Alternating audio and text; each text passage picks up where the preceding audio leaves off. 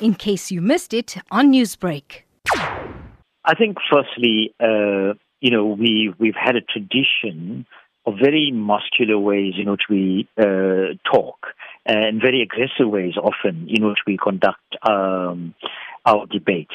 And I think what has happened, this kind of language that is used has always been there.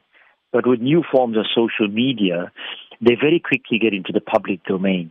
And I think what people don't understand, that when they have these conversations privately, it's one thing. It's another thing when they think they're having it privately. And suddenly this thing creates a hysteria because it immediately reaches thousands and thousands of people. And I think we're in a very sensitive stage of our transition. And I think people need to quickly start understanding that reconciliation is not a word that we use at the top, where political elites get together. But reconciliation means a lot of things, that how we converse with each other, how we want to debate with each other. And I think these last few months have been a quick and big learning curve for all of us. So talking about the advent of social media in South Africa itself, does this show that South Africans are really racist and have not forgotten the apartheid days? I think in every society, there's always a hangover from past. I mean, we've had 300 years of colonialism and then apartheid.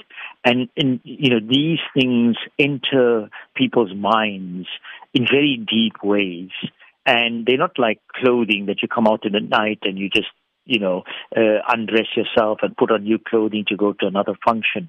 I think attitudes, especially around race and gender, are so deeply trespassed into our bodies that many people don't even know sometimes that the deep hurt and pain that they cause by using derogatory terms. Looking at racial slurs, when they are used against the president, people then get arrested. But looking at society itself, when famous politicians use these words against race groups, it sort of falls on deaf ears. Why is this? We have to accept that there are unequal power relations in society.